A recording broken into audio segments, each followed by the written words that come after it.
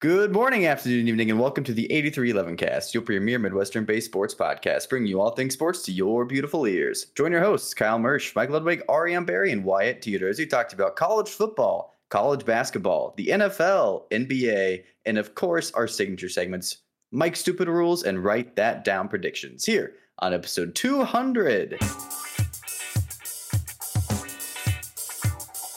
Yes, we are in episode 200, and this is our first live stream episode, currently being streamed on twitch.tv/8311cast, where you can go and check out this live stream because it's being recorded as well, so you can go and check that out if that suits your fancy. But to get into this week's episode, I do have a fun fact for y'all today, and it is regarding Twitter and a lot of the drama surrounding Twitter.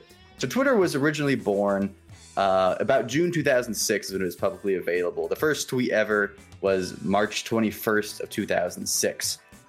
In 2006, Tennessee won 16-13 versus Alabama in Knoxville.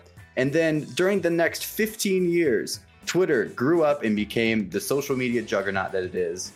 And Tennessee lost 15 games to Alabama. However, this year, the Volunteers won 52-49 in 2022, and Twitter is looking like it's on death's doorstep. So, if Twitter dies relatively soon, it would have lived in the span between Tennessee's last two wins against Alabama. It's your fun fact for the week. So, for the sake of Twitter, we need to sacrifice Tennessee to Alabama? Is that what you're telling me? Can we go back Twitter and play that again? It doesn't really matter. Yeah. Okay. Yeah. Depends what you think about Twitter. Wouldn't be a big loss to the world, probably. Nah. So, maybe some people would have to find something new to do with their spare time who are in the chat. Or you. Tweeting out everything. Is Twitter going to bounce back with the loss this last weekend? Probably not. But maybe. It wasn't to Alabama. It wasn't Alabama. Not. That's true. Though they did lose their starting quarterback with the torn ACL, which sucks for him. He was probably going to be a first-round draft pick and possible Heisman winner. So that's tough. That is tough. Twitter won't die as long as 8311 Cast is on there because we're pretty much carrying the whole website at this point. Yeah, absolutely. Have you seen our follower count? A lot of followers. And Brian C. Carrier's burner account. Sorry, got to get that right. That is I don't know about responsible y'all. for about 70% of the volume, I think, on Twitter. I agree. I don't know about y'all, but those are the only two accounts that I have notifications turned on for. So, I mean, if you do have notifications turned on Twitter for either of those accounts, you would know how bad the Cyclones have been this year, and it just continued into this last week or in this last game. To me, the story of this game is red zone, red zone, red zone. I believe they had 5 red zone possessions and 3 points, and then the touchdown came outside of the red zone. So I believe the Cyclones had 5 red zone possessions and 3 points in those possessions for the entire game. In a game you lose by 1 score, that's your difference right there, plain and simple. Yeah. It seems like it's a different thing every week for this team, though. Like, usually it is offense related, but it seems it's a different problem for the offense. One week it's turnovers at bad times. Now it's red zone. Now it's we can't run the ball. Then it's missed field goals. Then, it's been a different thing going on every week, and that makes it even more frustrating, in my opinion. If, you just had a bad kicker, you just had a bad kicker. Yeah. But the common thread, though, is offense. It's always our offense. We've had one game this year where we've given up more than 24 points. Definitely only one where we've given up over 30. Right?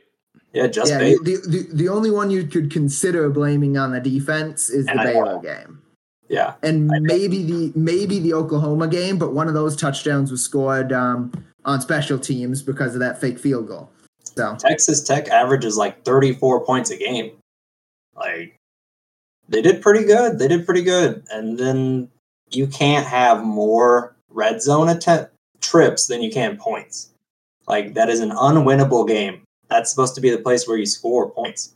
And especially when you get down to 4th and goal, and our only play somehow is to run it dead up the middle with Deion Silas or whoever, and it didn't work. So next time we get down there, what do? Let's run it up the middle again. Let's see. And then we did it again. Like, we're thinking this time they won't do anything. They'll just play soft zone in the back of the end zone. Why? Why is that the only play we have? It doesn't make any sense. It's terrible.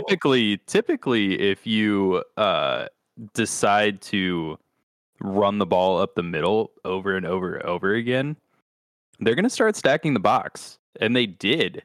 There was generally a 7-man box that Texas Tech was deploying in those options, because what else do they have to defend? Oh, the shallow crossing route over the middle that also doesn't get us to the line of it gets us past the line of scrimmage, but not to the first down marker by a long margin. We did have a couple good drives there where we would pick up 1 or 2 yards on that first down and have the short, shallow crosser to end up getting a first down, though, which is what we ideally is what we wanted to see that whole time. But I don't disagree with you. It's just it wound up being mildly successful this game. It seems like the Iowa State offensive game plan is no gain, whether it be terrible run play or screen play on first down, incompletion, run for negative yards, or stupid penalty on second down, and set yourself up for a nice available 3rd and 10 plus, which we never convert, and then we just punt it again. And I don't think I know, Mike, you said he's good before. I don't think we had a good punting game. They felt pretty short to me. I didn't love it. Felt like we should have had better flip in the field position, and we didn't. Let me look at the punting stats for this game. It was like, find them. Punting. We punted 5 times for 192 yards, 38-yard average, with 1 touchback and 3 inside the 20. So not a great game. It wasn't terrible.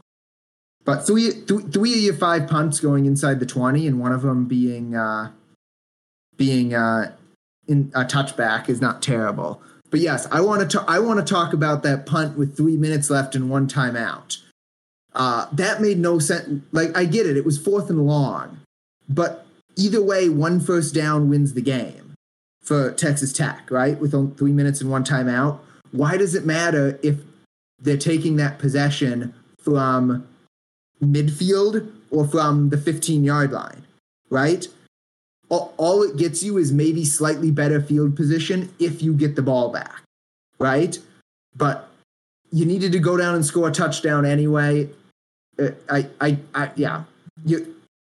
get you want to trust your defense. It's the better unit on this team. But if there were 3 timeouts, sure, go trust your defense. You can't do that with 1 timeout left. Does anybody know why Gilbert wasn't kicking? He didn't kick once this game. Is he just bad at kicking in the cold? So I have that he kicked 1 extra point, and then Nettles had all 3 field goal attempts, which he missed 2 of, is what I had. I know Nettles kicked all the field goals. And that was odd to me. Yeah, I thought it was very odd. Really late in the season to make a change. Were those his first attempts of the season? Yes. He had not attempted a field goal all season. He had not attempted Is he a senior? A field goal ever, I don't think, right? That was his first. I could be wrong. At least this season. I'm not sure if I can get his career here. Even if he's a senior and you say senior night, great, 1 kick. Why is he kicking every kick? ESPN lists him as a junior. Let me see if I can find the official roster to see. Otherwise, that's a little bit interesting. If he's not a senior, right? Gilbert has had his struggles this year, but he is the future of this team at kicker, right? He's just a freshman. He was a highly rated recruit. He'll get better. And if you came back to him after that KU game, and he proved that he could be that guy, right? After that KU game, he's made some good field goals for us. I mean, he was the only person, mind you, who scored us points against K-State, right? Yeah. And I don't know why we move away from him. I'm questioning a lot of what this coaching staff is doing this year, right? Yeah. Nettles is listed as a redshirt junior. Looked better in practice. So I don't think looking better in practice is a reason to make a change after the entire season, though. That doesn't make Is it just sense. because of cold weather kicking? That's the maybe only thing I could think of. because it was That's not a good blustery. reason. It was I very agree. cold, yes. I don't know. I agree. The coaching staff has not done a great job this year. We've had a lot of complaints about Tom Manning. I was kind of in between on the fire Tom Manning train before, but it was terrible this game. If you want to let him go, I'm not going to be sad. I'm not going to double check you. I think that's a great choice. And Kyle brought up, like, what about the offensive line coach? Also not great. And then I said, when does the head coach start taking any culpability for this? You are in charge. Matt Campbell just gets to blame his position coaches every time. Like, you're in charge, make a change. If it goes into next year, blame I would has agree to with go that. into it. It's been the whole season. Why does it have to be I more than know. one season before Matt Campbell answers any questions? I'm not saying fire him, but Has Campbell outspokenly like put the onus on the coaching staff, not just himself? Do we not know that? I know of. I haven't seen anything in the pressers. Because Matt Campbell doesn't strike me as the one to call out someone on the coaching staff Right. for it being their job to go and fix it. But let's go down and list out the coaching staff that has responsibility this year, right? Offensive line coach. Who is he? What has his job been this year? And why has this offensive line not at least gotten better throughout the season? Because this offensive line hasn't been injured, right? This, for the most part, all of these guys have started the bulk majority of these games this year, and we are still not working as a cohesive unit up front. And this used to be the power strength of this Iowa State team was offensive line play. You really never, you didn't talk about them much, which was a good thing, right? But Yep. this year you're talking about the run game, but where does it start? It starts with the offensive line. It also starts with play calling. So Tom Manning, there's another name on the list of position coaches who have underperformed this season. I don't know if I can throw it on the running backs coach so far this year, but some of these running backs just aren't hitting the holes that they're supposed to, right? They're not reading the gaps right. They're not allowing blocks to be set up if they are being set up, which is a thing that Breece Hall did masterfully in his time at Iowa State.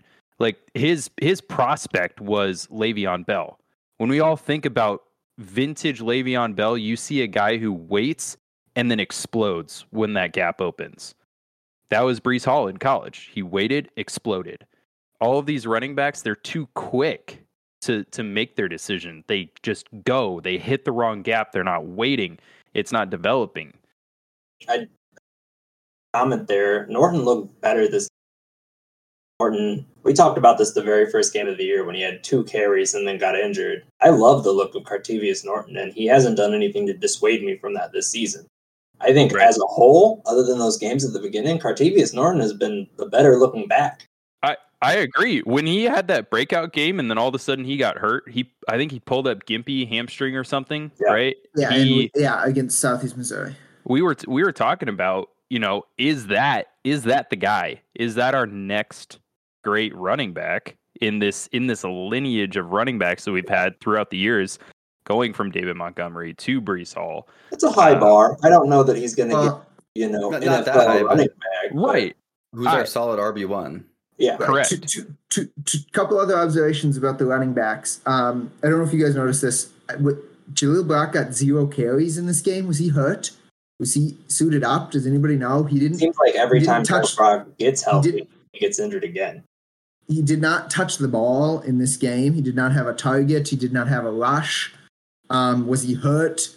Has he internally told the team he's transferring? So they, right? This is all speculation, of course. Yeah. But I just found it interesting that the other thing is that what's the running back's name from Southeast Polk who just put up 5 touchdowns in the state championship game? Is he a senior? Something He's an Iowa Abba. State commit.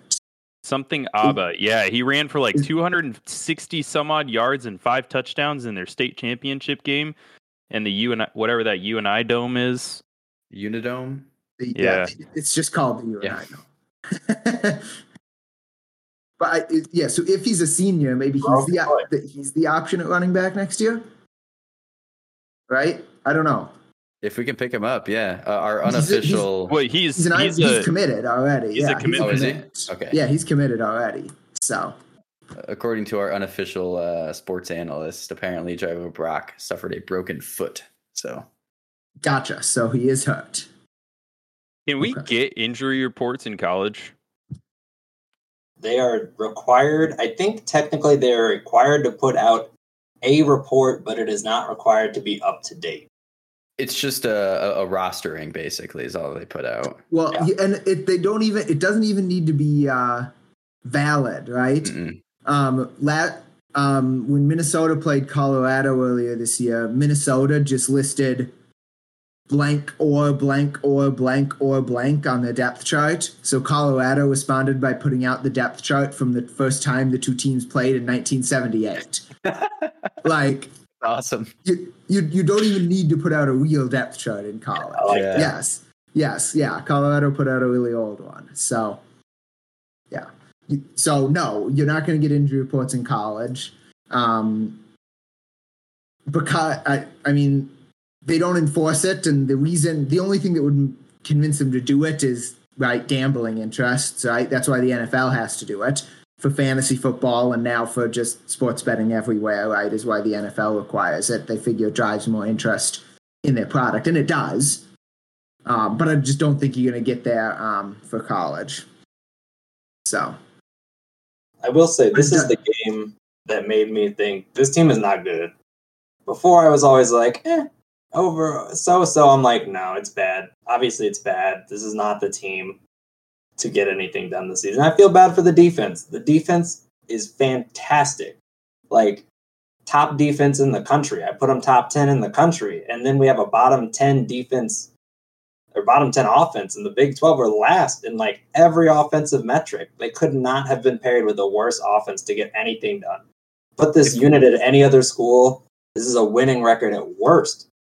Like at least 6-6. And we can't even get mediocre done with one of the best units in the country. It's a waste of talent and it's a shame. I feel bad for those guys. If we had even an average defense, I think this team would look no better than a pre-Matt Campbell era football team. Yeah, it'd be rough. I mean, that defense single-handedly won. Mm-hmm. Well, not won, I should say, but kept us in a lot of games. I mean, Every game. we Oh, got every Iowa. game. Okay, we'll go there. I had it a little bit later in the schedule, but on our outline. But a lot of what ifs from this season, right? If Iowa State had scored just one more touchdown in each game, our record would be 10-1, right? If Iowa State had scored 21 points in each game, we would be 8-3.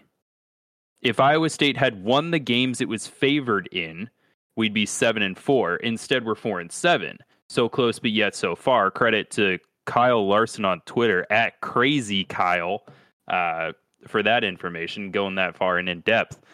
There's a lot of what ifs in the game scenario and game plan shifts, right? As you score more points, obviously.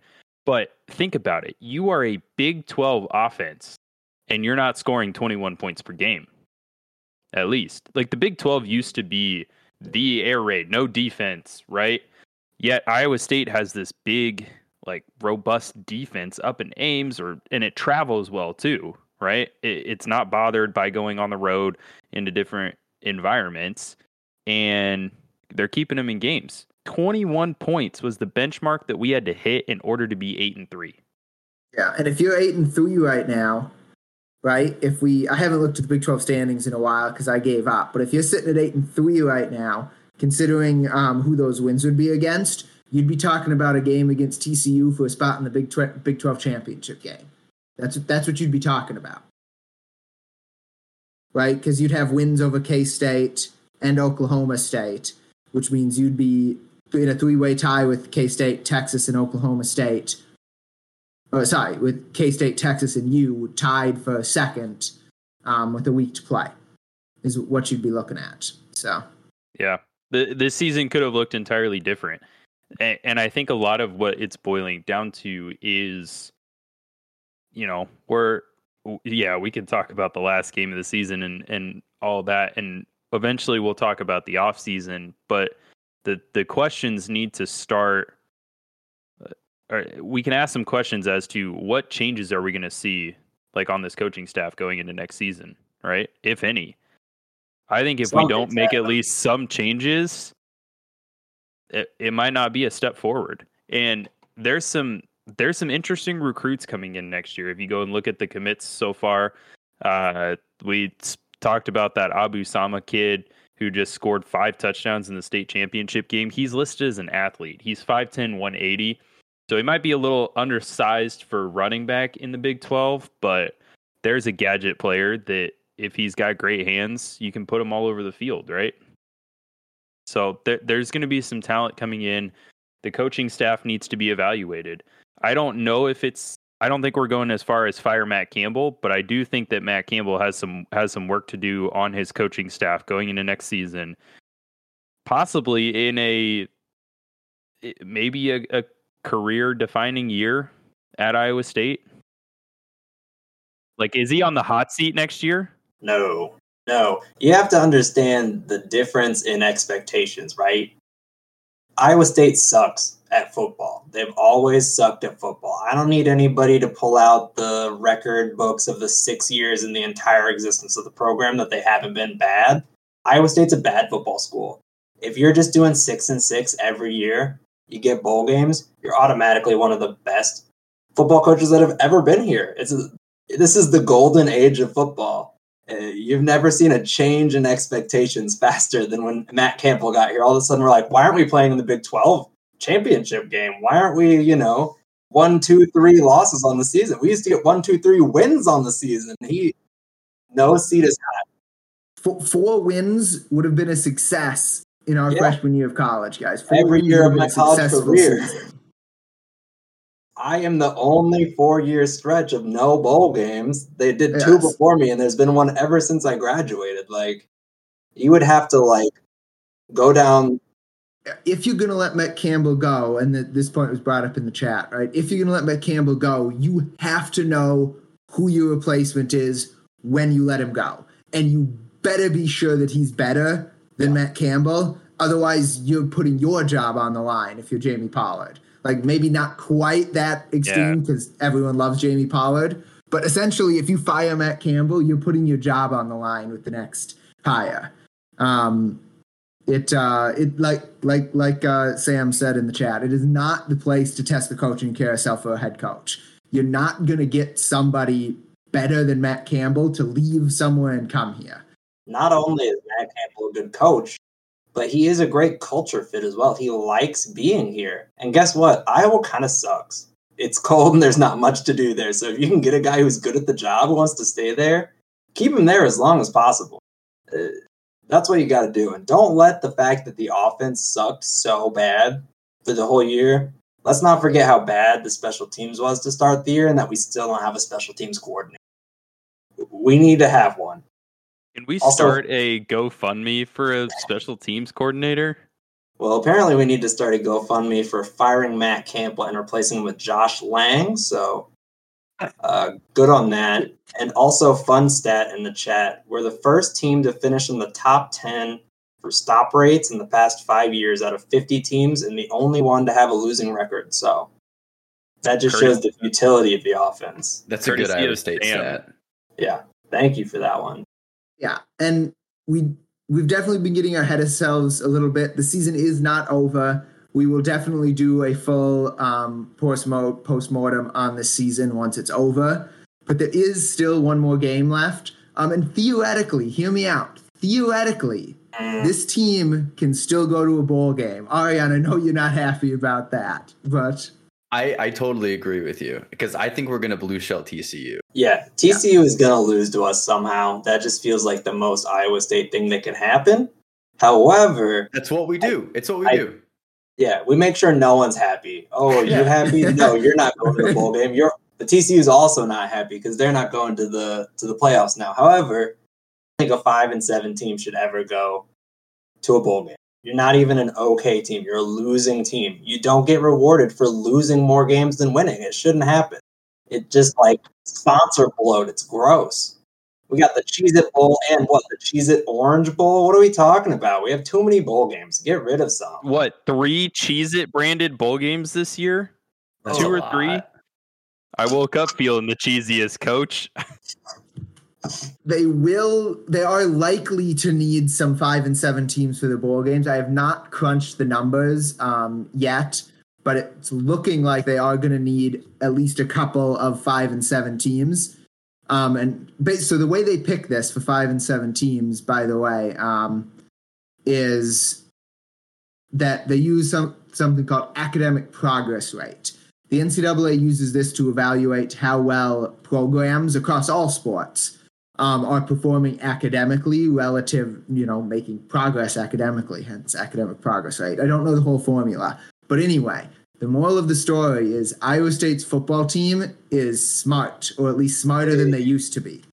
So our academic progress rate Charlie Kohler last year. I know, but they still improved. So our academic progress rate is the second highest of all of the teams that could possibly finish 5 and 7. I believe it's second highest. I'm trying to find where I saved that information. Apparently, I did not save that information because I am dumb. But so yes, there's very much a chance that we go at 5 and 7. But you do have to beat TCU. That game is coming up this Saturday. It'll be a 3 p.m. Kickoff on Fox. We are 9 or 9.5 point underdogs, depending on which site you look at. And FPI gives us a 27-ish% chance to win that game. TCU has not blown anybody out all year, I don't think. They've been in close games all year, and they've won blew their out close games. OU. Let us not forget they blew out OU, going for over 600 yards in that game, running for over 280 something. Yeah, TCU has blown out Colorado, Tarleton, and Oklahoma. Everybody else has been a 10-point game or less. And they needed a run-on field goal to beat Baylor, or a run-off field goal, however you want to do that. Yeah, what were they doing? What were they doing on that play? Right? Who runs the ball? And then you're like, okay, run your kicker out there, hope for the best, right? Don't even let him mark off his steps. Props to the kicker. Sonny Dykes, though, in his interview, he said, our kicker likes to have the ball in the right hash. Yeah, well, you almost lost your college football playoff hopes because of your kicker being a little too picky.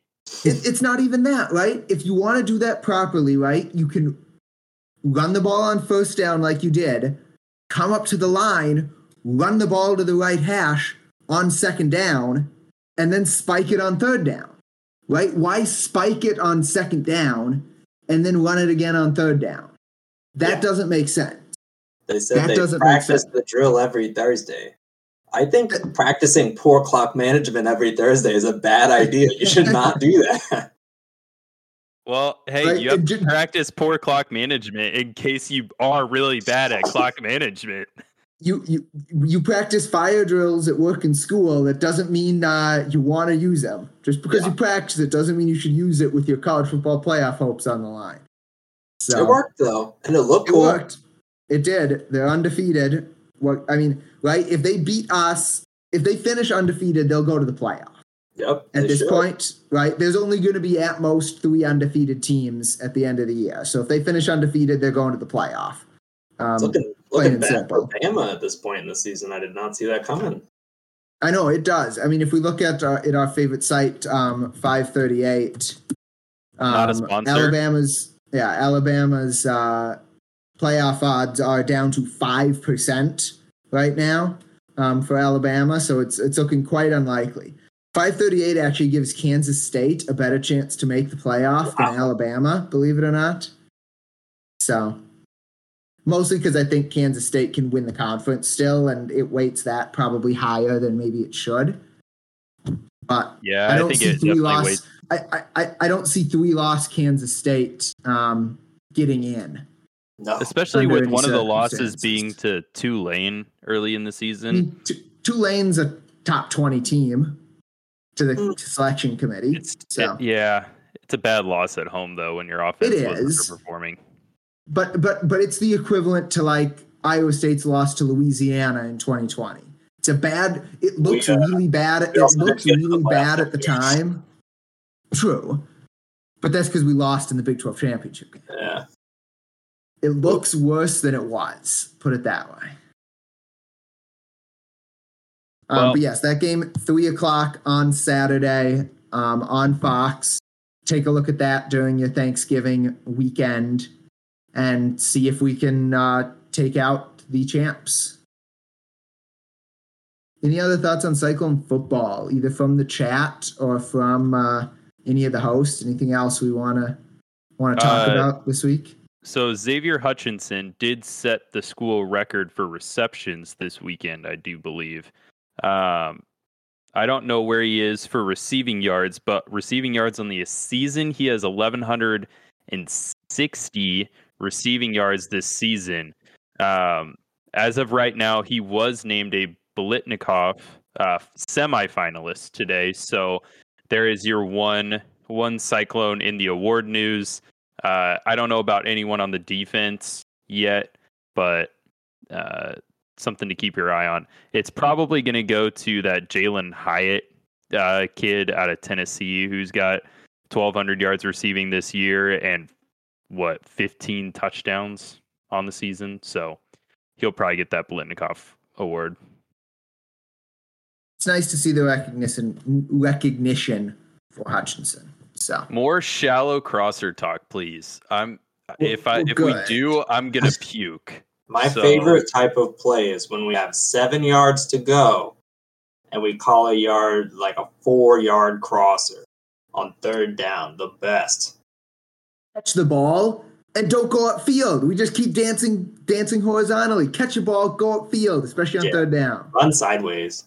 Then just do this some. Mine's still the 4th and inches running up the middle out of shotgun. That's my favorite. Out of shotgun. It's always out of that was like, did everybody see the quarterback sneak under center? I was going to say, we actually snapped under center for the first time that I can recall in Iowa State. Got 3 yards. This year. Yeah, I know, but it was something. What do you know? It worked. Yeah. It's better than shotgun. No, I was excited about 3 yards. Yeah. It was awesome. We should try that sometimes. Quarterback sneak from shotgun, not good. See, but the last time you remember Iowa State going under center, it didn't end well. The last time I can remember was 2-point conversion at the end of the Baylor game in 2021. We put Purdy under center and he fumbles a snap. That's because we never snap under center. He's never done that before. The only time I can remember a successful snap under center that we were able to do something with is when we had our linebacker as our quarterback. Oh, yeah. The Lanning Ram. Yeah. The Lanning Ram, baby. That's right. Mm-hmm. So I was super happy that we're able to Patrick Mahomes. So remember that. Patrick Mahomes sucks compared to Joe Lanning. Do that. I just accidentally entered mod view and I don't know how to get out of it. And I don't want to. Good luck. That's all that I had for and thanks to Sam for reminding us, XFL draft did happen. 2 Cyclones are in the XFL now. Mike Rose, sorry, not Xavier Hutchinson. He might get drafted to the NFL. Mike Rose, linebacker to the St. Louis Battlehawks, Ariane's XFL team, being from St. Louis. And then Will Harvey, right? Willie Harvey, I believe. Cyclone linebacker in the day. So two linebackers going to the Battlehawks. Very nice. Very nice. Since the football season is over for all intents and purposes, I've shifted most of my attention to Cyclone basketball. And it's about to get interesting for Cyclone basketball. This last week wasn't particularly interesting. One game on Sunday against Milwaukee. Cyclones won that 68-53. A couple of observations that I had from this game, and then anybody else can chime in as well. My first observation is that there was still no Trey King. Has anybody heard what happened to him? Nope. Anybody on the stream? Anybody? Nothing from TJ. Nothing from Cyclone Athletics, nothing from Chris Williams. I've been trying to dig into it. So is he no still on Trey the King. roster? Yes, he's He's still on the website. roster. And then I know we have it written down, but what did anyone actually watch the game? What happened to Gabe Kalsher? Did he get hurt? Why did he only log 6 minutes? I didn't notice. He played later on in the game. I always kind of had it on in the background and was doing something else, but I saw him in the second half, so if he got injured, he must have come back in. Yeah, I'm going to look to see if there's a different box score. Maybe ESPN's box score is just wrong on that one. Let me. The score also has him only logging 6 minutes. And yeah, so I don't does know. so does Cyclones.com. So that must be right. So that's an interesting development. I almost wondered if it's more of like a injury potentially. Maybe he was dealing with something in practice. They gave it a go and he aggravated it during the game. And it's not a game that you're really looking into. Like, this isn't something that the Cyclones were going to win easy, right? In this game, this is kind of a walkover game, a little bit of a scrimmage, nothing to overlook. But maybe it was for rest purposes coming up into the tournament here soon. The inside report in our chat from Cyclone Fanatic, thanks to Josh's burner account, says Gabe Kalsher played just 4 minutes in the game, exiting early in the first quarter after suffering a minor injury in practice on Saturday. So, so exactly what I thought. You are correct. Thank you, Cyclone Fanatic and Josh's burner account. Yeah, I mean, I had it on. I wasn't watching it that much because I didn't care that much versus Milwaukee, to be honest. But my general, looking at the game, I thought, one, our offense still looks gross. If you're excited for Cyclone football, bad offense and good defense, get ready for Cyclone basketball because it's going to be good defense and bad offense again. The offense looked stagnant a lot of times, and the defense looked great. And Oshuniyi, I think is how they said it on the broadcast. We'll dial that in a little bit more as the season goes on. Looked really good. I saw him close out to the perimeter a couple times, and he looks pretty mobile. I'm excited to have a big guy in there. But the defense looked really good. The defense continues to be good. Lipsy does not seem to be a volume scorer. Again, only 4 points in this game. He is contributing in other ways, but he's just not going to be a scorer. We do miss Tyrese Hunter. He had a phenomenal game for Texas as they knocked off Gonzaga earlier this week. So we'll have to see on that, but we're going to miss him, and he won't be appreciated when he comes back to Ames this winter. 3-point shooting looks terrible. As I said earlier, Caleb Grill, please stop shooting the ball for the love of everything. We need a fire extinguisher for the Grill this year. It's bad. Not good. And to me, Lipsy as well, just airballed a three. A lot of them off the back of the rim. Like, we're not even hitting net. It's just clanking off everywhere. It does not look great. We need to dial it in or figure out a different way to attack defenses because the 3-point attack did not look good in that game. Six for 28 from three with 7 of those misses coming from Grill and 6 from Kuntz. So, yeah. Yay. The thing that I'm going to say I'm concerned about this year is last year when we were close in a game, our closeout guy was Isaiah Brockington. Our closeout guy this year is Jalen Holmes, probably. I don't know, but I don't trust any of those people right now to be our closeout guys. Right? And the KU game in Lawrence, Ariane, when we were there, Isaiah Brockington almost single-handedly won us that game in the last 4 or 5 minutes, right? He was the guy. And that was in Allen Fieldhouse.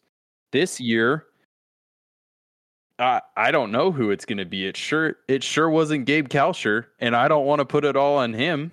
Yeah. It almost has to be Gabe, though. He's the super senior. He's the leadership. He's been here for a year. our team is super new. We don't have a lot of guys who have even been there for that long.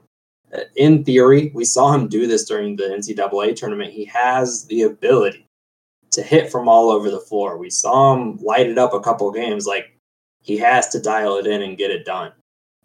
We haven't seen him do that since freshman year, as Mike is probably about to say, but like, he's got to be the guy. I was just gonna say he's not a closer, right? He is gonna have good games and he's gonna have bad games. But what you want from your finisher at the end of the game is, it doesn't matter if he's hot or not. He's gonna go and he's gonna get you the bucket when you need it more often than not. Gabe Kalscheur, he's just not gonna be that guy. Asking Gabe Kalscheur to be that guy is just unrealistic. I agree. I don't know if I trust anybody else, but asking Gabe Kalscheur to be that guy, it's just not realistic. Even when he was good as a freshman, he wasn't that guy. It was Marcus Carr, right? I can't remember if Carr was around that year or not. It may if Carr have was been, around, it would have been Carr. It may have been Daniel Oturo or Amir Coffey, who might have still been around at that time. Both playing in the NBA now. So, well, I can't remember exactly who was on that team that year. For sure. Weekend, during Thanksgiving break, we're going to go to the Phil Knight Invitational, and we're going to see Villanova first, and then potentially we see a very good team in North Carolina favored to win that whole tournament. And we're going to learn a lot about this team in the next week. And we'll have a little bit more constructive information at that point. I say constructive, like we can change what the team is doing, but a little bit more insightful, a little bit more realistic. Right? The question becomes, can this team surprise at the Thanksgiving tournament like they did last year? If you remember, that's when this team took off, when they won their Thanksgiving tournament last year. This year's a much tougher field than last year. Yeah. For sure. To me, it all comes down to this first game, right? The strength of schedule for the season is going to be very much determined by this first game against Villanova, 2:30 on ESPN2 on Thursday. Because if you beat Villanova, you're going to get number 1 UNC on Friday. If you lose, you get Portland, right? Huge strength of schedule difference right there. This first game is key. I don't even care how you look against North Carolina. If you get there, get to the game with North Carolina. That's going to be huge for your strength of schedule come the end of the year. Yeah, so while you're eating Thanksgiving or just finished Thanksgiving dinner, annoy your family, skip the NFL, put Iowa State on, watch us instead. And then whatever NFL game it is not going to be good. Yeah, it won't be. So we will talk about that on next week's episode. Let you know how all went. The ladies are also coming up on some big games as well. So yeah, they're also playing in the Phil Knight Invitational on the women's side of things. They get Michigan State on November 24th. Yes, yep. So the women's bracket, the women's only a 4-team tournament. So Iowa State will get Michigan State also on Thursday at 2:30, which was great planning. So pick the game, maybe do a split screen, watch both of them.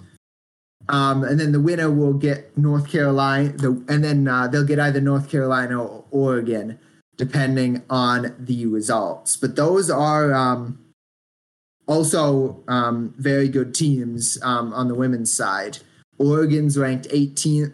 North Carolina's ranked 8th. Michigan State is currently unranked, so this is a game the Cyclones will for sure be favored in. Yeah, the Iowa State women just moved up to 5 in the AP poll today, so high expectations there.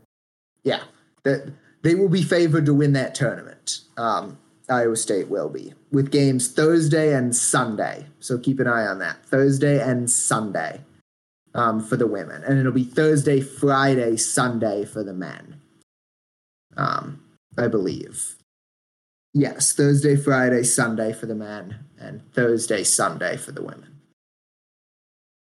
So there you go. Keep an eye on that, and we'll let you know how it all goes next week. But what was interesting this week was the NFL. Kyle, you want to fill us in on everything that happened across the NFL this last week? I would say that this week had a lot of headlines, but a lot of the games on the field ended up being somewhat of a snooze fest. The Eagles went through a drag-out, knockout game against the Indianapolis Colts. The Indianapolis Colts had the ability to stop them on a 4th and 2 late in the fourth quarter that would have given the Colts back with the Eagles one timeout, a minute 40 left on the clock, and a good chance for victory. But Jalen Hurts and Jason Kelce, the quarterback sneak game for them is untouchable, it seems like right now. Jason Kelce just knows how to go at guys and get good leverage and a good push up front. And Jalen Hurts, being that big-bodied quarterback who did it a lot in college, does it again in the NFL. Eagles roll to, what are they, 9-1 now on the season? Yep. Yes, 9-1 on the season. So only team in the NFL still with one loss.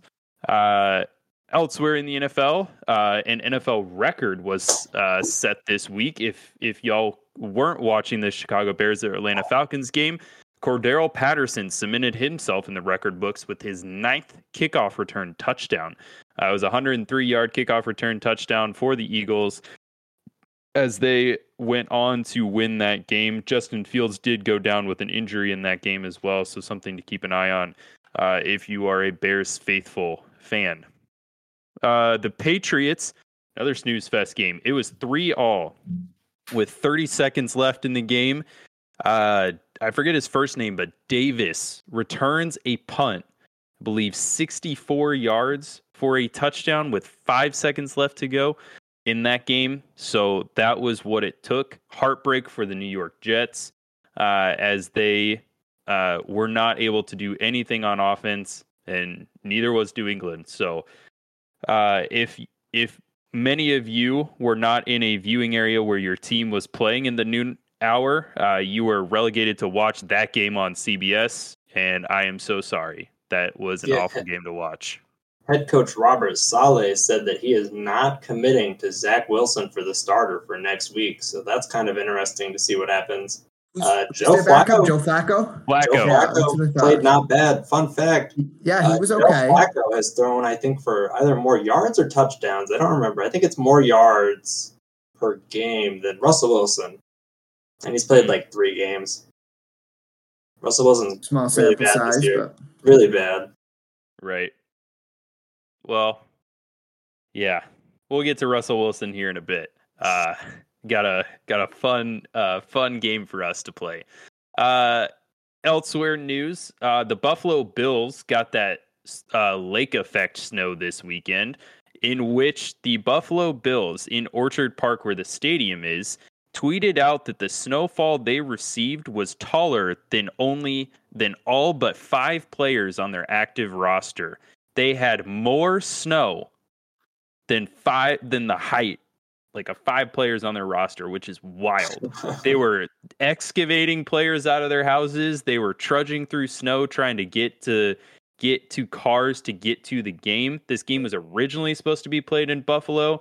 None of the starting running backs would have been tall enough. They would have been tunneling under the snow, trying to get their way down the field. And so they bussed him to the stadium, got him on a plane. The airport opened just in time for that plane to take off. No coincidence there. And they got to Detroit, in which they, in record time, sold like 58,000 tickets for that game. The Detroit Lions tweeted out to the Buffalo Bills, "Enjoy your stay. Please don't break any of the tables." There have been no reports that tables were harmed in this incident, as Buffalo does go into Detroit and gets the win over the Cleveland Browns. Tough season so far for the Cleveland Browns, dropping to 3-7 as Deshaun Watson is waiting in the wings to come back after his suspension. I'm sure to a... What do we have? 2 games left for that suspension, is that right? I think so. He can start practicing this week, I believe. So I think he can start practicing. His first game back is against subsequently the Texans, right? against the Texans. Yeah. So week 13 is when he comes back. That's going to be a poop show, if you will. We'll right. Family friendly here. It's going to be a mess. It's very gonna be bad. Very friendly. Speaking of, well, speaking of teams that are 3-7, we'll skip over the Vikings here for a second. I do want to spend a little bit more time talking about that, Mike. The Denver Broncos have fallen to 3-7. They only score 16 points in this game. And Russell Wilson was 24 of 31 for 247 yards, 0 touchdowns, 0 interceptions. It is not looking good for Russell Wilson as he fleeced the Denver Broncos out of $250 million. But so far this season, Russell Wilson has thrown 7 touchdowns. Any question for anyone out or any one of us on this podcast right now? How many bathrooms does Russell Wilson have in his home in Denver? I already saw this post, baby. I already know. Gotta be like, I already know. 12? See, somebody else. Oh, Mike got it. Mike got it. Really? I hadn't seen it before. I hadn't Russell seen this Wilson before, for the has- record. Russell On Wilson pace has for 12 11.9. bathrooms. I saw it. 12 bathrooms. why? How many games? What is the over-under on how many games it's going to take for Russell Wilson to eclipse touchdown passes to bathrooms in his Denver home? 18. 18 games? 16. So he won't even get it this season, is what you're saying? No, he's on track for 11.9 right now. Mike says 16. Yeah. There's a good question in the chat, though. Does this include half baths? I don't know. The report did not say that, but I wonder if Russell Wilson and Sierra, whatever his wife's name is Sierra, come on, dog. Sierra. we don't want half baths. They're like, give me the full bath. Full baths. We need full it all. shower tubs, 12 of them. What do you do with 12 bath? Anyway. You have to clean a lot of bathrooms. If you have 12 bathrooms, you come might on, clean you're not your own cleaning bathroom. Exactly, I agree. You're not cleaning your own Correct. Correct. So, yeah, fun fact there. But the Denver Broncos, it's looking more and more likely that the Seattle Seahawks are going to reap the benefits of a top 10 draft pick coming back to them at the end of this season. If you're a Seattle fan, you are really rooting against the Denver Broncos right now in every single game. So good for them in their trade. We'll talk about the Chiefs first, then we'll get to the Vikings. I know Mike wants to reminisce about this weekend a little bit. Russell Wilson probably does high knees in about half of his bathrooms, and that's what he saves them for. So he's in there practicing the play, calling the play in the huddle. Yeah, his little wristband or eating a danger witch in there. Right. Russell Wilson is the worst. We'll move on to somebody who's good at quarterback. Yeah, so Patrick Mahomes and Justin Herbert, both good at quarterback. And it was a good move for, I think, Sunday Night Football to flex that game, although the Steelers and Bengals game turned out to be pretty decent too. Maybe they were a little bit upset about being flexed out of primetime, but it was a good showing again in the AFC West rematch, second of the season. Going into this game, if the Chiefs won, it all but locked up the division. And the Chiefs did that. It did take some late game heroics from Patrick Mahomes again. 1 minute and 31 seconds left on the clock was too much time as the Chargers took a lead late in that game. But they scored a little bit too soon. And Mahomes was able to lead that touchdown drive and put the Chiefs back up on top. Mahomes has never lost a game in November and December up until this point in his career. And one point was in his NFL career. He got Joel Lanning. Yeah, sorry, he did get Joel Lanning in November. Is it 26 games now? 26 NFL games he's won in a row? Correct. And surprisingly, he is 14-0 against the AFC West in road AFC West games. So he's only lost 3 games to division opponents, and those have all come at home. That's another interesting fact out of this. Travis Kelce is just going on to be, one of the greatest tight ends of all time. He's already matched his career receiving touchdown record in a single season already, and it's week 11. He's got 7 more weeks in the season to do even better than that. But it is it is what it is. The Chiefs win this game. They're 8-2, first place in the AFC. They've all but locked up the AFC West before Thanksgiving. The interesting thing is Denver went out and spent a ton of money. Got edge rusher, quarterback. They were like, all right, we got it. Chargers went out. Edge rusher, Khalil Mack, paid Joey Bosa, went out and signed some weapons, cornerbacks, safeties. And then the Raiders went out and got Devontae Adams, and it still hasn't worked. Thanks to everyone who gave the Chiefs some fuel this offseason, saying they won't even make the playoffs. I'm looking at you, Get Up Football. What a joke of a program. So thanks to you for that fire. Yeah, well, it's because it's on at 6 a.m. on ESPN because nobody watches it. Oh, yeah. So, like, I don't know if you see this as well, Kyle, but we both live in the Kansas City Chiefs fandom area. Every time they lose a game within the first month of the year, everybody goes, the Chiefs are garbage this year. Not going to happen. Terrible. And then we look at it this year, and what do you know? They're leading like they always are. Patrick Mahomes, consistently one of the best quarterbacks in the league. Maybe I'm biased and very recent, but Travis Kelce's in top 3, at worst, top 5 tight ends of all time. I don't care what you have to say. If you disagree, you're biased. And, like, when I saw them get the ball with that much time left, I'm like, Chiefs win. Chiefs just win. Mahomes does this every time. He's great at it. And my thing is, if your quarterback is, and I'm sorry, any Washington Commanders fans out there or any Jets fans out there, if you are rolling out Zach Wilson or Taylor Heineke as your quarterback, you are not going toe-to-toe with Patrick Mahomes, right? It takes a player like Tom Brady, like an Aaron Rodgers, if he's not a baby about everything that's going on. When you look at Patrick Mahomes on the sideline at the end of that game, he looked calm, cool, and collected, ready to go out and handle business on that last drive. He knew what he had to do. He knew what needed to be done, and he was confident in himself to go out and do it. When you look at Aaron Rodgers this season, when he's trailing and he's on the sideline, that man looks irritated. That man looks pissed that they're losing. He looks uninterested. So there are two different styles of quarterbacks. Aaron Rodgers, it is a great quarterback. I'll say that. He is a great quarterback. He's maybe one of the best pure throwers of the football in league history, right? But when it comes down to the characteristics that define a great player and a great leader, I'm sorry, that's not Aaron Rodgers. That's Tom Brady, and that's Patrick Mahomes. And we have still, everyone talks about Justin Herbert's got like that it factor, right? We haven't seen it yet, whether it's coaching, whether that's maybe he just still hasn't fully developed.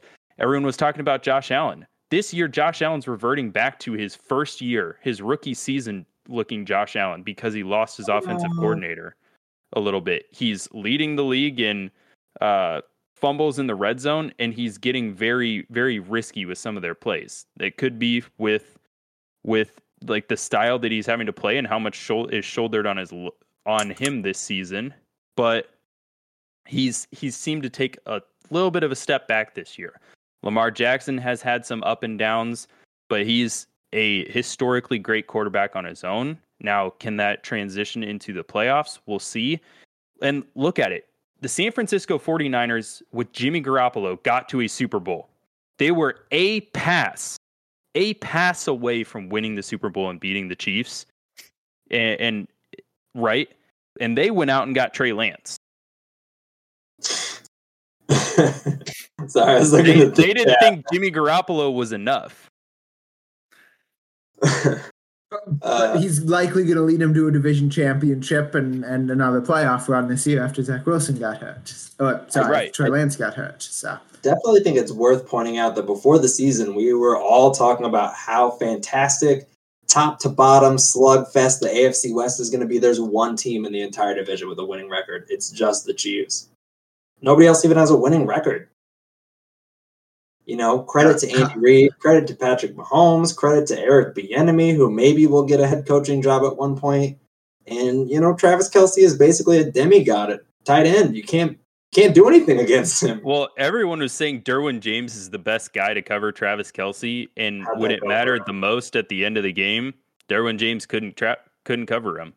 Yeah. Did you see the tweet that Kansas City ran the exact same play that won them the game in SoFi Stadium last year against the Chargers in overtime? I did not. They ran the same play, same formation, same setup, same play call as last season, same result. Travis Kelce, a slight drag route over the middle, he just took it a different way. Instead of his typical, like, catch it, stop, turn around, he has more room to run back in the middle. He just kept going with it because of that outside leverage that Derwin James was playing on the other side of the field. I think I saw a tweet that said, or maybe they showed it during the broadcast. It said Patrick Mahomes has 4 like game-winning touchdown throws in the last like 30 seconds of a game or overtime. Every single one is to Travis Kelce. Try covering him. Maybe put 2 guys on him. We're gonna look for him, and he's gonna get into the zone. But man, And Mahomes if he can't get it to him, he's getting someone else open because he's taking too much attention. One more stat, and then we'll get to the Vikings. I was hoping you forgot about the Vikings. Absolutely not. We gotta talk about primetime Kirk Cousins here. So the last thing is going into this week. I forget if it's been updated. I don't know if he threw it to a different receiver or not in this game. I don't think so. But Patrick Mahomes had thrown touchdown passes to 10 different players on the roster this season. 10. And you look at Aaron Rodgers, who loves to throw the ball, brand new receivers. You would think he would spread it out a little bit more. It's not there, and it doesn't happen. So take Tyreek Hill away. You can say whatever you want. Patrick Mahomes is one of those quarterbacks that elevates the play of receivers around him, but then you have the safety net of Travis Kelce as well. So we are not skipping the Vikings. I'm sorry, 7-7-7 Sonny. Sven, like a Viking name, I guess. Sure. So, Mike, the Vikings come away with the catch of the year, the game of the year, and they turn it into the worst defeat of the year next week against the Cowboys. Primetime Kirk Cousins reared his ugly head again. You can't really blame Kirk Cousins. Sure, you only scored 3 points, but your defense gave up 40. You were out of the game before halftime in this case. You got sacked. He got sacked 6 times. 7 times. That's not totally his fault. I'm not saying Kirk Cousins is great, but Kirk Cousins was not the Vikings' number 1 problem in this game by any means. It wasn't the only reason. I would argue that giving up 40 points is more common in the NFL than scoring 3. 3 is not very many points to score in the NFL. I mean, you scored as many points in the NFL this week as the New York Jets. Let that sink in. And the New York Jets are 6-4. Let that sink in. It's not like these are the 1-15 Jets. Okay. All I'm saying, was 2 weeks ago when Ariane said the Vikings are not legit. They played a ton of backup quarterbacks. And what do you know? They play one team that actually has some real aspirations of the playoffs, and they get blown out 40-3. This was going to happen sooner or later, whether it's in the regular season or the postseason. The Vikings are not legit, and I will stand by that point. It was a typical letdown after a big performance. You see this all the time with the Vikings. They do something something amazing, and then they just get let down, and they just have a major letdown game, and it was not great. I don't think this was Kirk Cousins' reason. He wasn't the reason they lost, but Kirk Cousins will never lead you to a Super Bowl. I'll just say that. Yeah, I mean, I think that's probably true, but he wasn't the number 1 reason they lost that game, and we don't need to talk about it anymore about that game. I'm good. Shake it off. Go beat the Patriots on Thursday. Right. You're going to make the playoffs because the Packers suck, and everything else is good. So just recover, get back into it, and we'll go from there. 3 games coming up on Thanksgiving this week in the NFL. So we'll see, and we'll fill you in on next week's episode. Everything that happens in the NFL. Ariane, what do you got in the NBA? Yeah, we'll move on. I'll keep it short and sweet. We've been taking our time here with the video format, but we're almost a quarter of the way through the NBA season, believe it or not. I don't know how that's possible, but okay. It's crazy. It's been going quick. It started like 2 weeks ago. But in the East, I'll just go through our top three here. The Celtics are leading the East, then the Bucks of Milwaukee, and then there is a tie for the Atlanta Hawks and the Cleveland Cavaliers. And then in the West, we have somehow, against all odds, trading 2 all-star players. The Jazz are leading the West for some reason. I'm not sure how that's happening. And then there's a tie for the next 3 teams. The Suns, the Blazers, and the Nuggets are all tied. Definitely the most interesting headline there is that a team that was expected to tank their way all the way to the Wembanyama sweepstakes and the Utah Jazz is somehow leading the West still.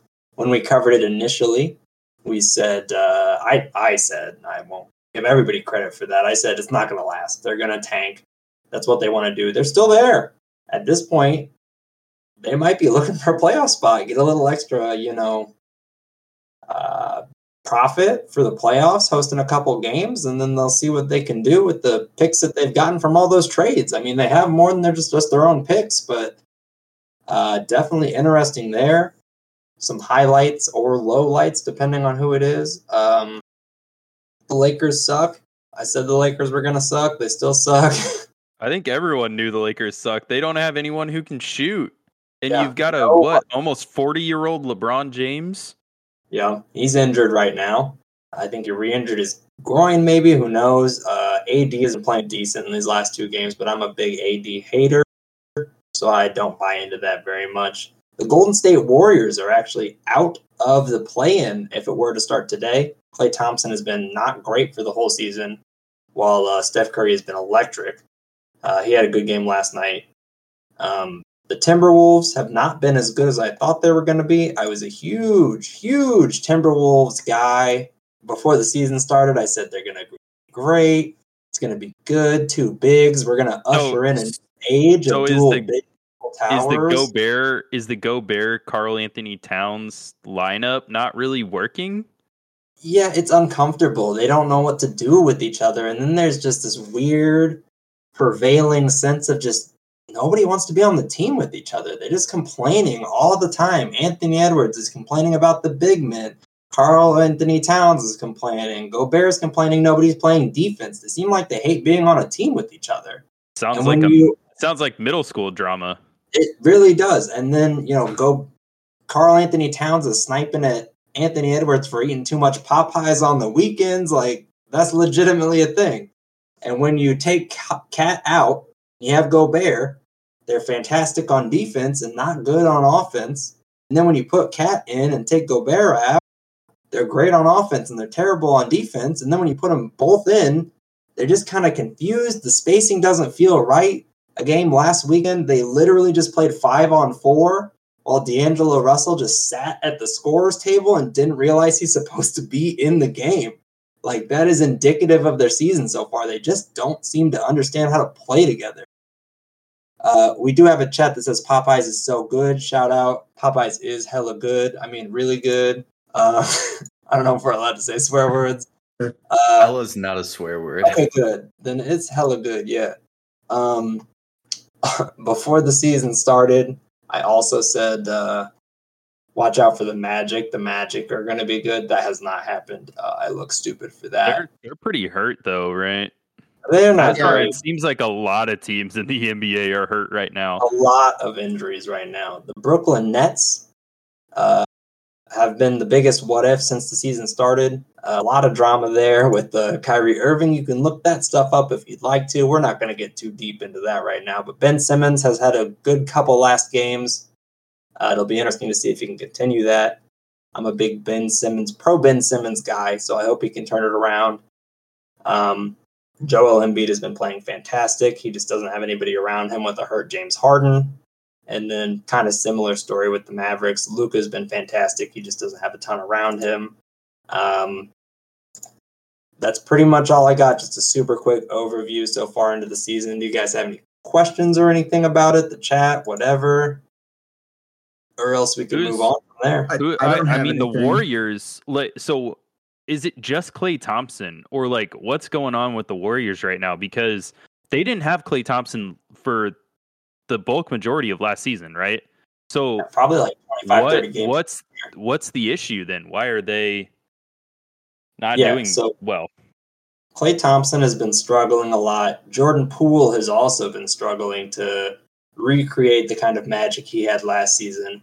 Steph Curry, as normal, has been going supernova. Fantastic season. And then they got rid of a lot of their players and decided to rely on their younger guys. They got rid of Otto Porter Jr., they got rid of Nemanja Bjelica, they got rid of Gary Payton II, and they're kind of looking for Kuminga, Moses Moody, and James Wiseman to take over that spot. Wiseman just got sent down to the G League, which isn't great. You hope he can develop there, but that's not what you want to see from guys you expect to contribute in your rotation. So the young guys haven't, really contributed as much as they thought they would. And then just your two big kind of dynamite scorers in Poole and Thompson haven't really been scoring as well as you thought they would. So they're kind of looking to gel together there more than they thought they would. But that's really the big problem there. But I think they'll get it together. They have a great coach and they have a great team. So we'll see what happens there. But that's their biggest problem there. And yeah. Anything else? Nothing for me. Cool. The chat looks happy. One Milwaukee fan there. Congrats to you. Giannis is very good at football. He's probably good at football too. Yeah, he might be. He's a freak. He's great at basketball though. So enjoy that when you're watching. And Ariana is really hoping that the Milwaukee Bucks continue their reign of dominance because his fantasy team is riding on the Milwaukee Bucks right now. So I'm change my name to the Milwaukee Bucks at this point. Yeah. So thank you for listening on the NBA. In Mike's Stupid Rules this week, I just want to go over a quick rules difference between the NFL and college. And I knew these two rules were slightly different, but I looked it up this weekend because it came up in a game that I was watching. I want to talk about the difference in the ineligible man downfield penalty in the NFL versus college. So in the college rule book, we're going to be looking at Rule 7, Article 10 is what we're going to be looking at right now. Rule 7, Article 10, ineligible receiver downfield, says that no originally ineligible receiver shall be or have been more than 3 yards beyond the neutral zone until a passer throws a legal forward pass that crosses the neutral zone. I'm emphasizing these things for a reason. They're in violation of this rule if any part of their body is beyond the 3-yard limit. So the 3 things to look at there: 3-yard limit, and any part of their body past it, and pass across the line of scrimmage. Those are the 3 things there. Now listen to the NFL rule, which you're going to find in Rule 8, Section 3, Article 1, Item 2. An ineligible offensive player is illegally downfield if he moves more than 1 yard beyond the line of scrimmage without contacting an opponent. After losing contact with an opponent within 1 yard of the line of scrimmage, he advances more than 1 yard beyond the line of scrimmage. Or after losing contact with an opponent more than 1 yard beyond the line of scrimmage, he continues to move towards his opponent's goal line. So, a couple things to do there. Oh, and then the note: an ineligible offensive player is legally downfield when his entire body is more than 1 yard beyond the line of scrimmage.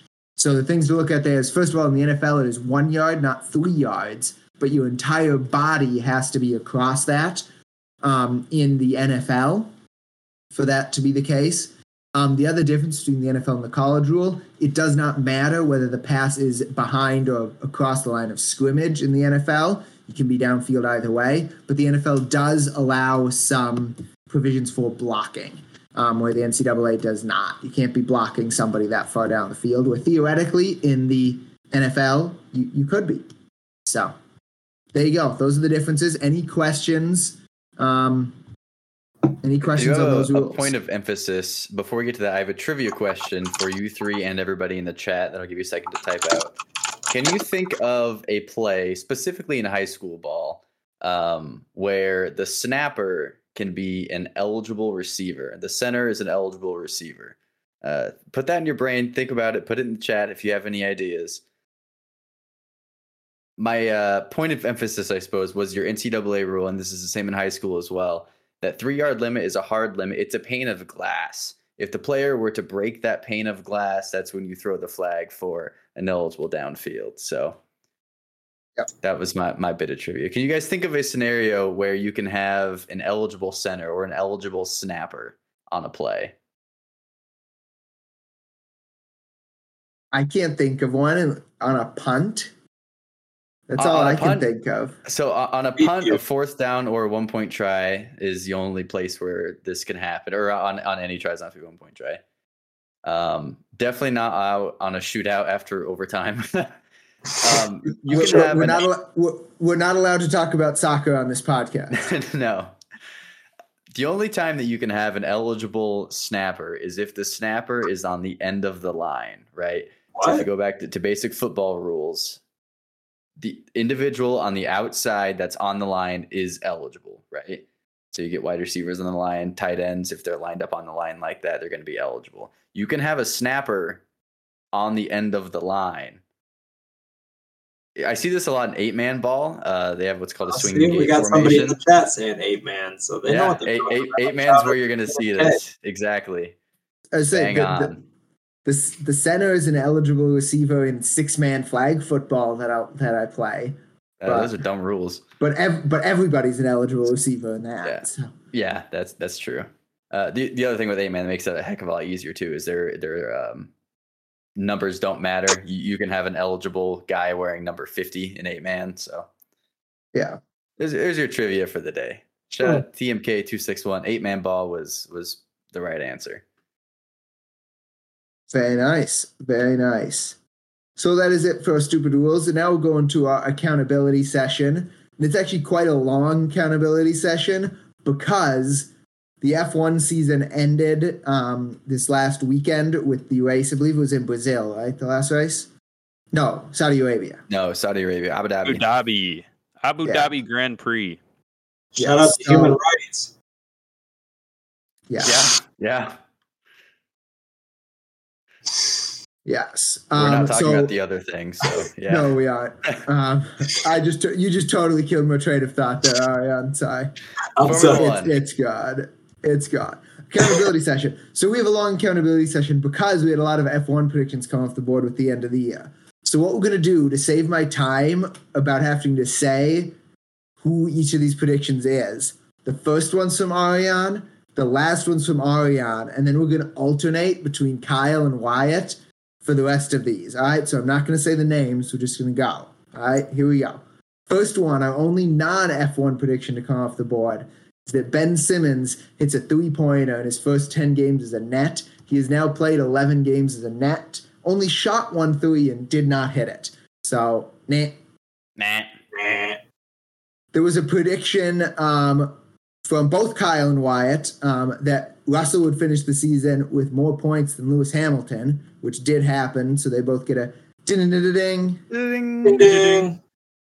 Kyle predicted that Mercedes would win the Constructors' Championship. They finished third. So, nah. Wyatt said an Alpine would wind up on the podium, which to the best of my knowledge did not ever happen, Wyatt. I assume. There was only one team that had a podium finish that was not Red Bull, Ferrari, or Mercedes, and that was not Alpine. It was Lando Norris. That was Lando, who's probably on Twitch right now. Come join us. So anyway, for that, then Wyatt gets it. Nah. Kyle did have a weird set of predictions here. He predicted that Russell would finish ahead of Hamilton, but also had a different prediction that Hamilton would finish second. So de facto predicting that Russell and Hamilton would go 1-2, which it did not. Hamilton did not finish second. So Kyle gets a net. Wyatt predicted that Daniel Ricciardo would get a podium this year. He did not. So Wrong McLaren driver. Nah. He doesn't drive for McLaren anymore. Or he's not Anymore. driving. Kyle, you predicted that Lando Norris would win a race, which he did not. So, nah. All right, you guys got to help me on this one because I kept confusing myself whenever I thought about it. Wyatt predicted there will not be a race this year that does not have a DNF. There was So- a race. There was a DNF in every single race. Yes, Therefore, there my was a prediction is DNF in correct. every race. So the prediction is correct. Is that what that Yes. means? I couldn't follow. Yes. Yeah, And it's negate not- the knots. Yeah, Negate the the- knots. And what I'm saying is The that prediction is saying that there will be a DNF in every single race this year. and there was.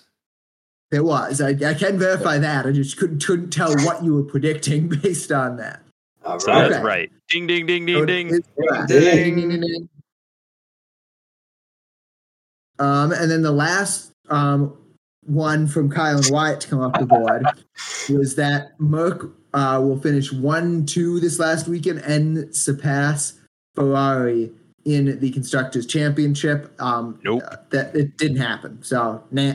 Nah. I Shout want out to to point out Charles Leclerc. someone quoted, "I won't say who predicted it," he says, before saying who predicted all of the predictions. So good job, Mike. You couldn't get off autopilot there. This is Also, the last. This is the last one. You all know who predicted it. That Haas would podium in a race. That did not happen. So this person who you should all know gets a nah. is Latifi the best driver in F1, and does he deserve a seat next season? I don't know who that is. Nope. He is not He's the best driver in F1. So Absolutely not. there was a TikTok that I watched that went through average finish of the season, like based on grid finish. Nicholas Latifi's average race finish was like 15.8, which was actually 22nd because other drivers raced this year and finished higher than he did. Like Nico Hulkenberg raced this year.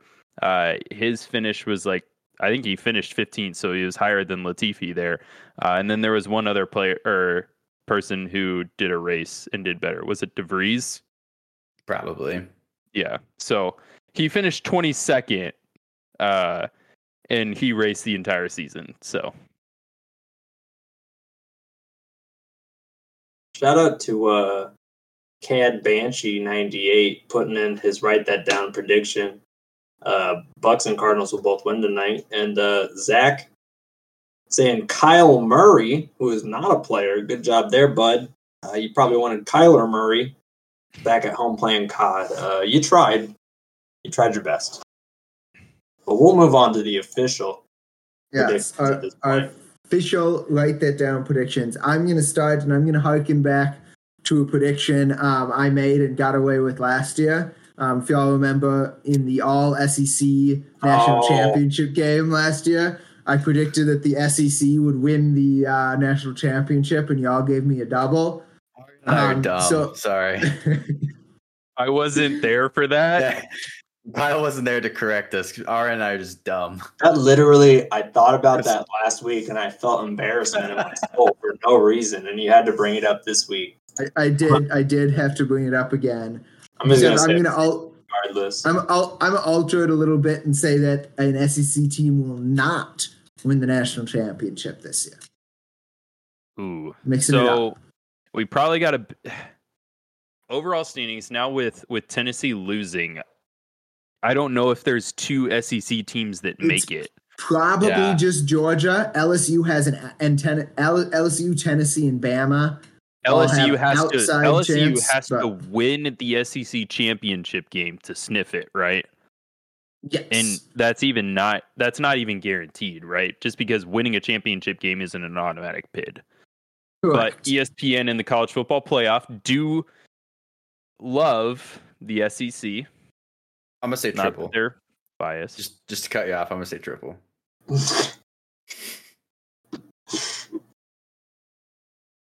Thoughts, opinions?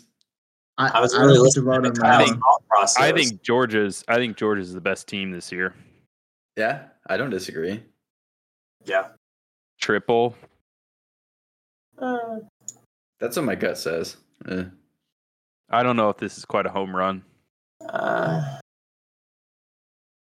Even triple, like I'm between double and triple, but if everybody's between triple home run, we'll go triple.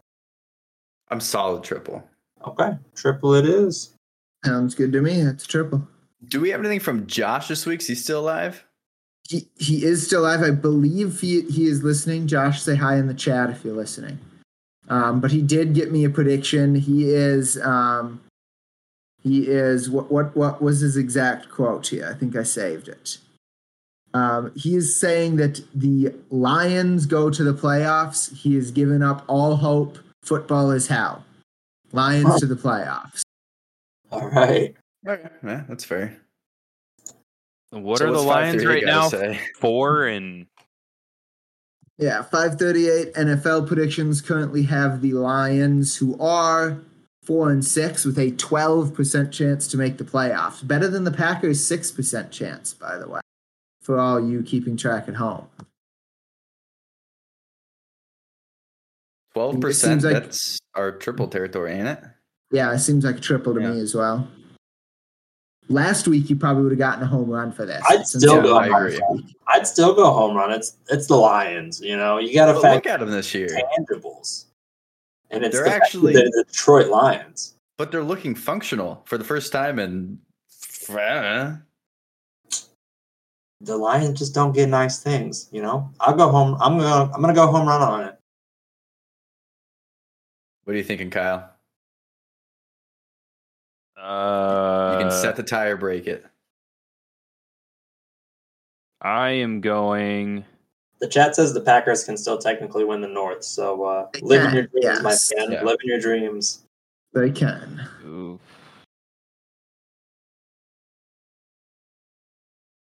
Triple. Triple it is. We don't have to break out the tiebreaker coin. Oh, we could have done it on stream. We could have watched Wyatt I football know. Make live. sure I I'm know. not just making stuff up. Bummer. I'm going to go ahead and predict, since basketball season started now a little bit ago, that the Iowa State men's basketball team will go to the Sweet 16. Home run. Home run, yeah. Yeah, I don't. Yeah, Yep. they're in the latest bracketologies I'm reading. They're not even in the tournament, so Sweet 16 would be a home run. And they're not even Absolutely. on the bubble. Tampa Bay has a more recent NFC North championship than the Lions. From the True chat. that.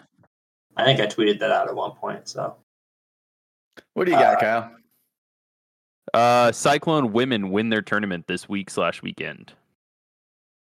And that seems like a single. They're the best team there. So I agree. I mean, if you say it's 50% they win or they don't win, that's a single still. I mean, it is. I maybe I feel you could bad talk just giving a into win double. out there. I'd feel better with the double. It doesn't have to be. You know, I'm not trying to talk you into it, but Them girls good. more on the That's a double. single. They're good, but like that's yeah. Number 5 in Does- the country. How many wins is that? Is it 3? Two wins. Two. Two wins. Just two. Yeah. They should. They absolutely should. Basketball is swingy, says the chat. They And I don't mean, they're do- playing what the other? They're playing possibly the number 8 team in the country. Yeah. I'm gonna say double. I'm not gonna try to sway either of you, but I'm gonna say double. I'm still a single, so They are playing the number 8 team in the country. Like, all right, fine. I'll go to double. Against my Thank better you. judgment, I'll go to double. okay. What do you got, Ariane? All right. I would like to point out that Josh never responded, so Josh may be actually dead at this point. So He it was is a not question as of mark. he was alive as of like an hour and a half ago. yeah, now maybe 2 hours ago now. my prediction on the the heels of him setting some records and really just doing work his whole college career, I'm going to say Xavier Hutchinson is a top 65 pick in the NFL draft next year. So basically, guess first that's all. round, second round, or number one pick in the third round. Why 65 instead of 64? I just like that number better. So yeah, 65. Right. So he could be the first overall pick. It in could be third the round. first pick in the third round, technically. Yeah. Unless you guys will give me a better grade for saying 64, and then I will move it. No, not really. No, that's not No. what you're doing. So, yeah. Because if he's not drafted in the second round, he's not going to be the best player taken in the third round. Yeah, that's fair.